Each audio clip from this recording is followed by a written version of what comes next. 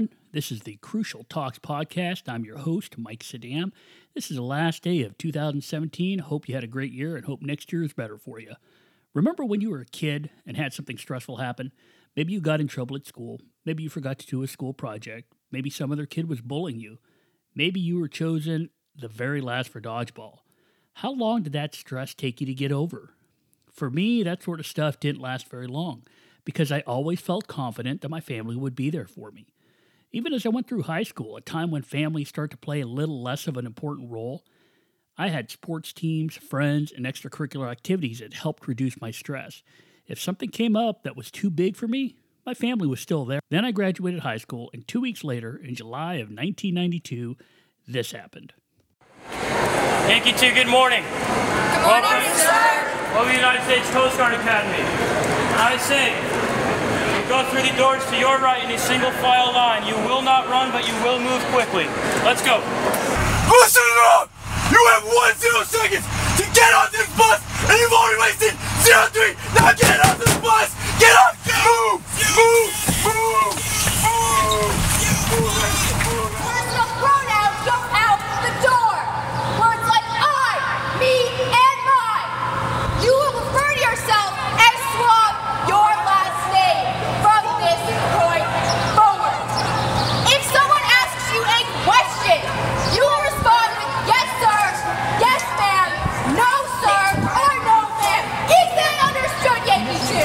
Yes, ma'am! I said, is that understood? Yes, ma'am! What's my name? Mr. Grosso! Mr. Donaldson! Mr. Grosso! What's my name? What's my name? Mr. Davidson! No! What are the Coast Guard core values? Honor, respect, devotion to duty, sir! Again, Honor, respect, devotion to duty, sir! Stress. It exists almost everywhere. It comes and goes throughout our day. It's an ever-present yet invisible part of our lives. Different people deal with stress differently. So it's understandable that it's a tough target to hit when we think about it on an individual level. If you think of the most stressful thing you have ever had to deal with, the mere mention of the word stress probably creates a mental image of that moment, of that situation. And maybe even an emotional or physical response still occurs, even though it may have been years or decades ago. Beads of sweat forming on your head, shaking hands, tunnel vision, an inability to react may all be some of the responses people have when we talk about a high level of stress. Normally, when people hear the word stress, they're actually thinking about the concept of distress, which is a negative type of stress. Distress creates anxiety. It can last for a long time or a short time. In its most obvious form, it makes us feel as if we cannot control it or cope with it. And it's definitely unpleasant. It can also lead to problems with performance and also to both mental and physical ailments. However, not all stress is distress. The opposite side of the coin is eustress. Take this podcast, for example. If I drone on, which I might in some cases, you're not going to be interested and will not be engaged and will miss a lot of things that are being said. That's because there's nothing going on that demands your attention. Everyone has a stress performance curve. This curve is different for everyone and can also be adjusted through training, experience, education, and other processes that we go through when we're learning how to deal with situations in life. The stress performance curve basically is a visual representation of what people go through when they're under stress. At the tail of the curve is where there is little stress. That also means that there is little to engage the person, and that means performance is not optimum. At the other end of the curve is where there is so much stress that performance decreases because it is beyond the coping ability of the person to handle that level of stress.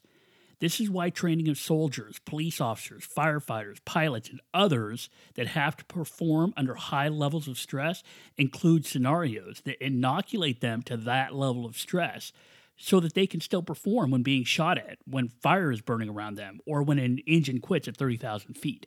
And just behind the head of this curve, at the head is where that person's maximum amount of stress they can deal with is located. But just behind that is a sweet spot of optimum stress. This is where the person is engaged and energized. This is where they have a high level of performance. And this is where eustress lives. Eustress is motivating. It allows people to focus. It is mostly short term, and it's within the person's knowledge, skills, and abilities to cope with this amount of stress. So we know that individuals each can handle different types of stress and different levels of stress. For example, have you ever worked in a place where you worked with somebody who may have gotten some special treatment, where things may have been overlooked, where they didn't face a whole lot of adversity, and then they were put in situations where they had to face adversity and they were not able to handle it as well as other people? And then put somebody else that you worked with, maybe even put yourself in the same situation, and you were able to handle it because you were able to develop the coping mechanisms to deal with that level of stress. That is the difference between individuals and how they can handle stress in different situations. So we know that individuals can each handle different types of stress and different levels of stress. A pilot who has an engine quit at 30,000 feet will be able to handle that situation much better than a cop who is in an airplane at 30,000 feet when an engine quits. However, that same pilot put into a situation where they are being shot at may not be able to handle that level of stress or that type of stress, as well as a police officer who has been through simulations where they are being shot at with simulated firearms. So we know that the ability of individuals to handle stress can vary, just like an individual's ability to handle a situation can be different than a person standing right next to them. One pilot can handle an engine failure better than another. One officer may be able to handle a shooting a little better than another, even though they have been through the same training. One firefighter may take more stress to be at their optimum performance than another. All of this is context-driven, and it's impacted by a number of factors, including long-term factors like training and experience, along with short-term factors like illness or fatigue. We also realize that stress is not only a function of the individual, but it is greatly impacted by group belonging. Listen to this next clip. In this scene from Band of Brothers, one of the company is not shooting and is cowering down. Left to his own accord, this is how he would probably continue to act in that situation and situations in the future. However, the power of the group and identity with the group can overcome such behavior, giving somebody the ability to handle a level of stress they weren't able to handle before, and able to make decisions that they weren't able to make before. Stay low! Stay low! Keep firing for God's Come on, Clyde! Stand up! Get up on your feet, soldier! Get up, Clyde! That's right, Clyde! You can do it! Fire on your weapon, Clyde! Clyde! Run for the other one, Clyde!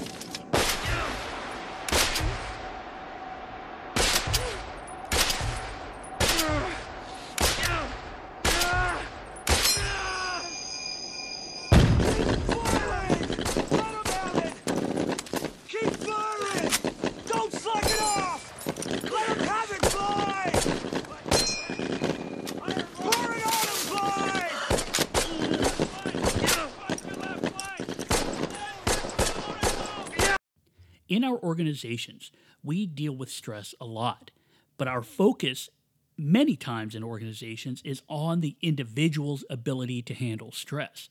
And we tend to ignore the fact that group belonging and group behavior and social identity and identity-based behavior and decision-making has a huge impact on how a person can deal with stress, how we can go from what might be distress to eustress, how we can go from a negative to a positive. So don't get me wrong, the individual focus is good. I mean, it's necessary because people need help sometimes, but it may miss a bigger target that can have a longer lasting impact across the organization. With a stronger social identification in work groups and across organizations, we can build a capacity to deal with stress. Not only that, but with strong social connections, we can take what may have been distress and turn it into eustress. Because human beings are social animals that need to belong to groups, and that is why group belonging and team esprit is so important and powerful. Remember that first clip I played for you, the one of the first day at a military academy? That was a more recent class. I don't think mine would have been recorded quite as well as that one.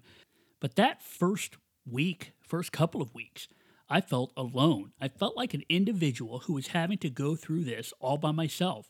even though there were 300 others going through the same thing as me. My stress level was through the roof.